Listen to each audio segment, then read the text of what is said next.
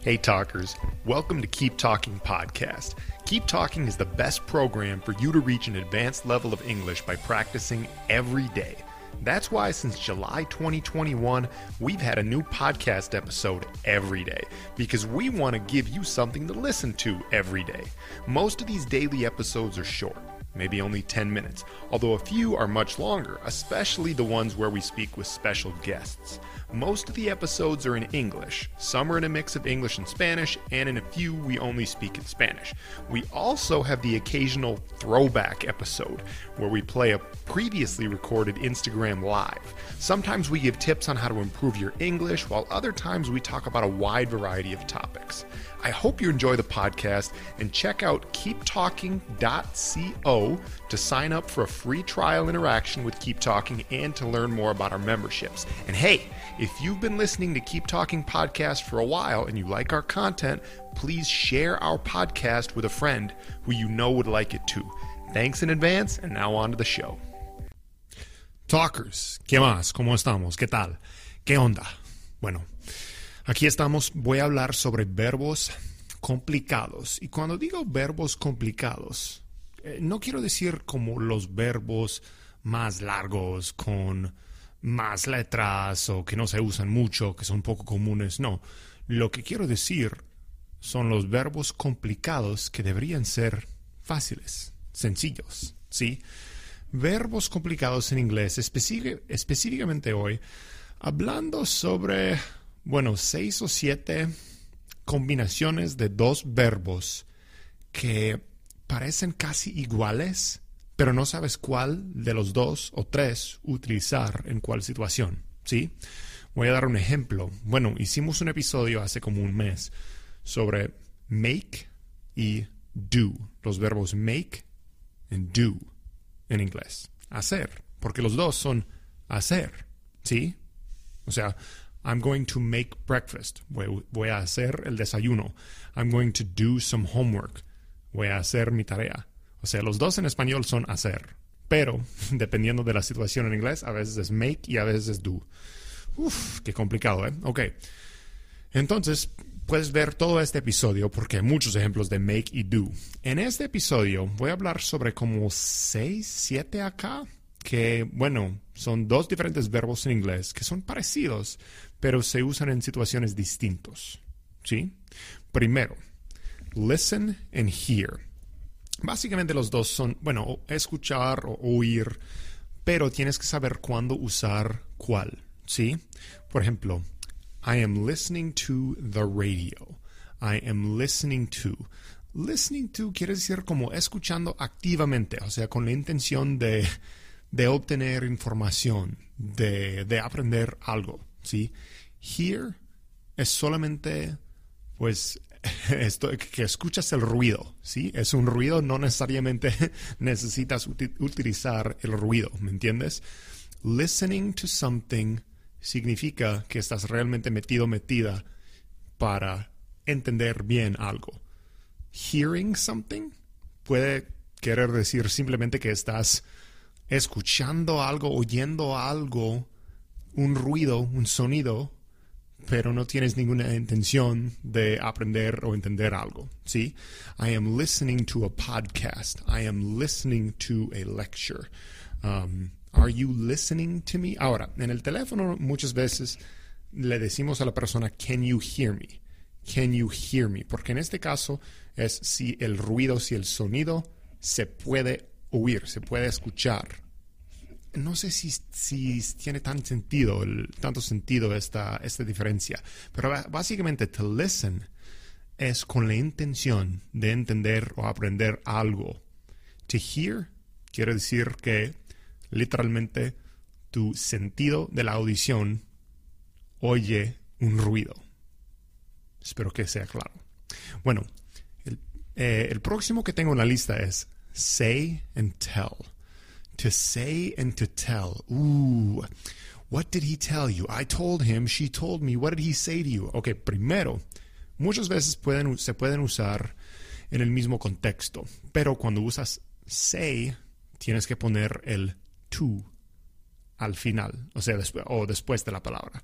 Por ejemplo, say to him, that you love him. Bueno, no quiero ser tan romántico así siempre, pero tell him that you love him. Say to him that you love him. What did she tell you? What did she say to you? ¿Ves la diferencia? Cuando usas say, la mayoría de las situaciones tienes que poner un to después. Say to someone. What did he say to you? What did she say to you? Pero con tell, puedes usar solamente tell. I told him. No es I told to him, es I told him. I told him, he told me, etc.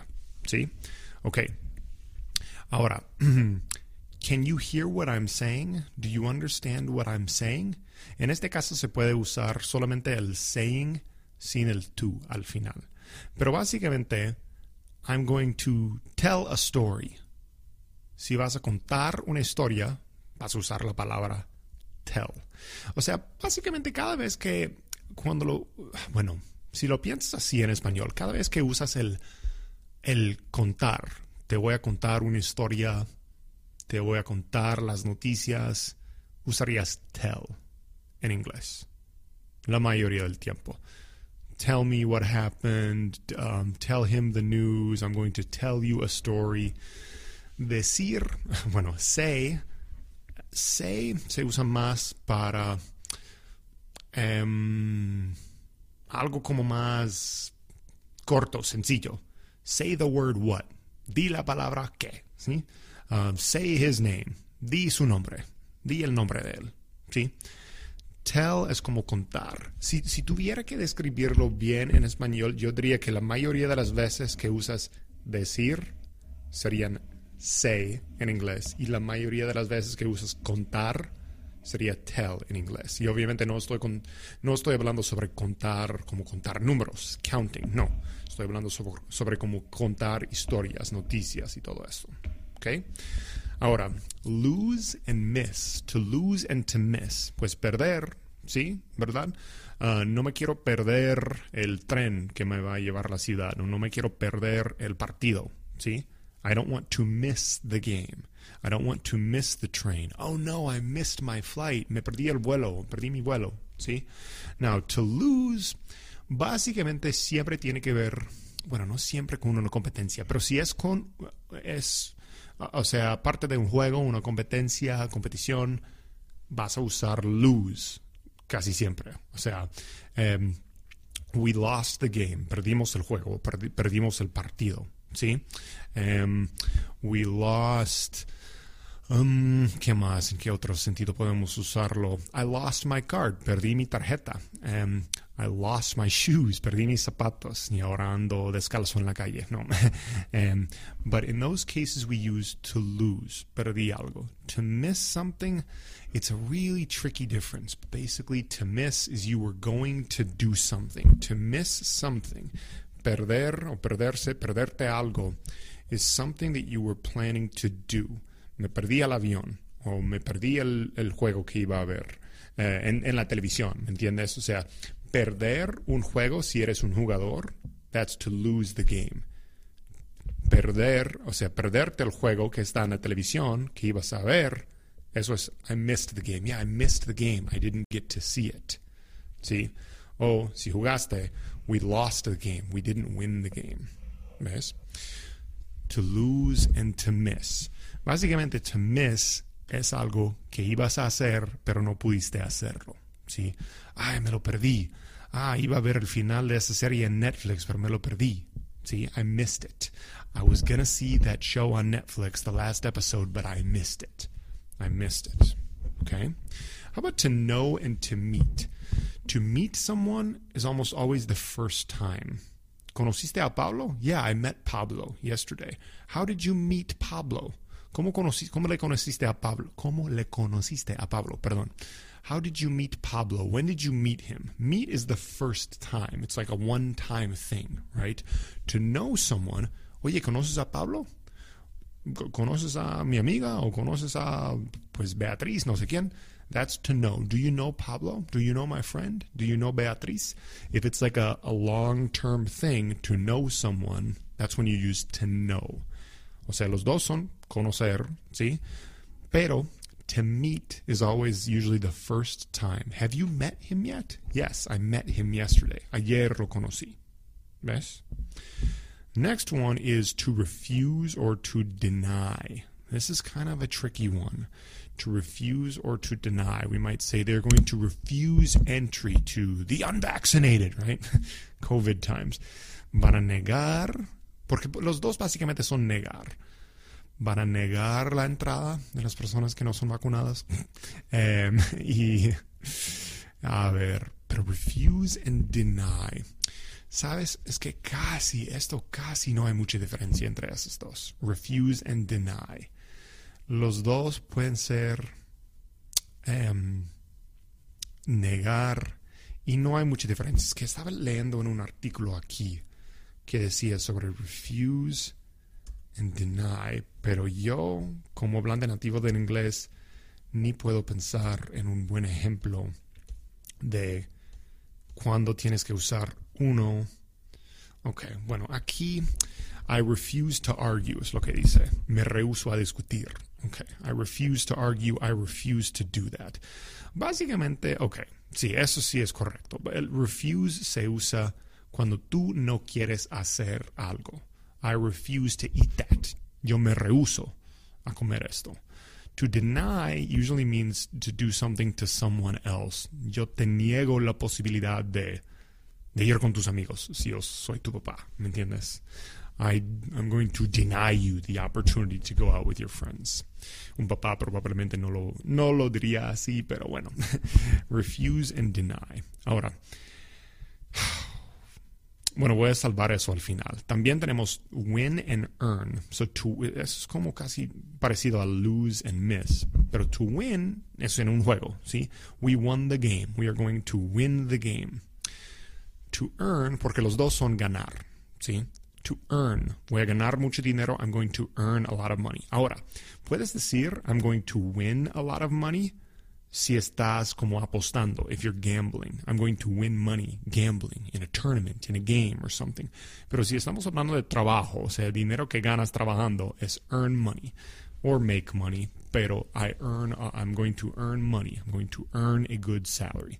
Esa es la gran diferencia aquí. Ahora, el último. Mirar, to see, to look, to watch. ¿Cuál es?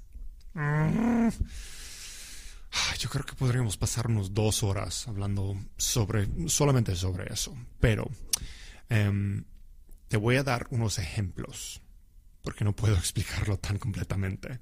Pero, I am watching a movie. Did you watch the final episode of the movie? Look at the window. Look at the computer. I am looking at the sky. I'm looking at a beautiful girl. Did you see what happened yesterday? Yeah, I can see the sun right now. Oh, I can see the flag. Oh, yeah, I can see my hand on the other side of this microphone. I am looking at the microphone. Look at the microphone. Muy difícil, ¿eh? Espero que aprendiste algo de eso. Porque tenían acá, a ver, en otro artículo, es que no sé si lo que acabo de hacer ayuda mucho, pero básicamente tienes que poder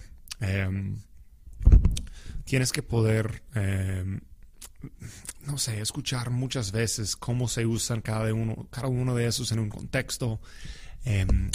To see, to watch, to look. Bueno, aquí dice el verbo watch significa mirar o ver, pero eso se utiliza para ver algo de forma intencional, de duración, como televisión o un juego. El verbo look es utilizado para referirse a algo que vemos de forma intencional, pero algo muy breve, como look over there, look on the street, mira en la calle, mira por allá, ¿sí? Y el verbo to see significa mirar o ver, pero la diferencia es que se utiliza cuando se ve algo sin intención de hacerlo, simplemente porque era parte de lo que estaba presente en el lugar. I saw that person over there, or I saw a guy on the street. Es muy difícil la distinción entre look, see and watch. Pero espero que esos ejemplos ayuden un poquito y espero que ese episodio y todos esos verbos pues te ayuden un poco. Y bueno, hablaremos otra vez muy pronto. Gracias, Talkers. Thanks for listening, talkers. Remember that Keep Talking is the best program for you to reach an advanced level of English. Go to keeptalking.co to sign up for your free trial if you haven't already. And remember to share this podcast with a friend who you think would like it as well. Heck, don't just share it with one friend, share it all over social media.